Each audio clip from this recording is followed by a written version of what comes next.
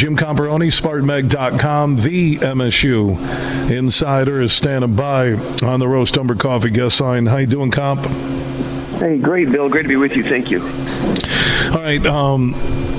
Jonathan Smith, I think just from a distance here, did a great job of trying to salvage this signing day between the transfer portal, the recruits that they held on to, the new recruits they got, a month on the job, if that, pretty strong by Smith. What were some of the highlights from the Michigan State football signing day?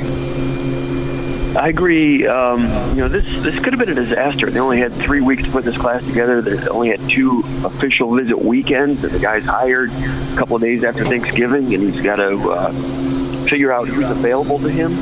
Daunting task. And I asked him today if this class is what he expected or even exceeded what he envisioned 3 weeks ago. And he said probably exceeds it. And how were they able to do it?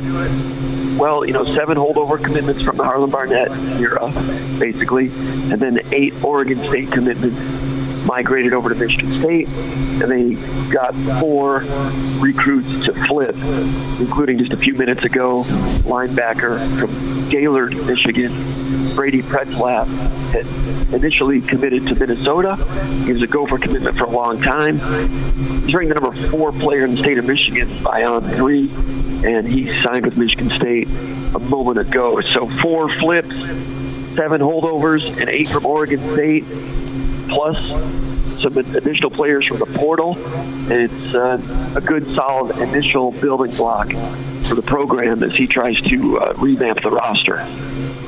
What would be some of the highlights that you, and we talked about the transfer portal yesterday, and Jim Comparoni, SpartanMag.com, the MSU Insider, joining us here on the huge show across Michigan, talking about signing day. Highlights you like from the first of 2 signing days for Coach Smith?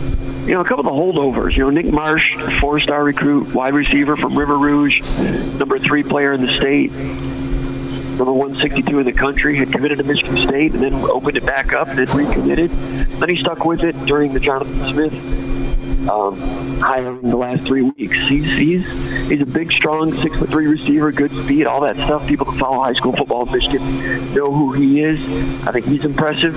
A couple of twin offensive linemen from Ohio, Mercer and Charlton Lenieski from Cincinnati. Those guys committed to Michigan State months ago. Jonathan Smith able to hold on to them. I think those guys put together really good senior film after being pretty good junior recruits. I think those 2 will be part of the offensive line going forward. You add those 2 to 3 commitments that they had at Oregon State. It needs to start on the offensive line. Jonathan Smith and his staff did a great job at Oregon State building that offensive line at Oregon State. That needs to happen at Michigan State as well. And these 3 commitments coming in from Oregon State, along with those 2 kids from Ohio, I think that those are some good pieces to build a few years out.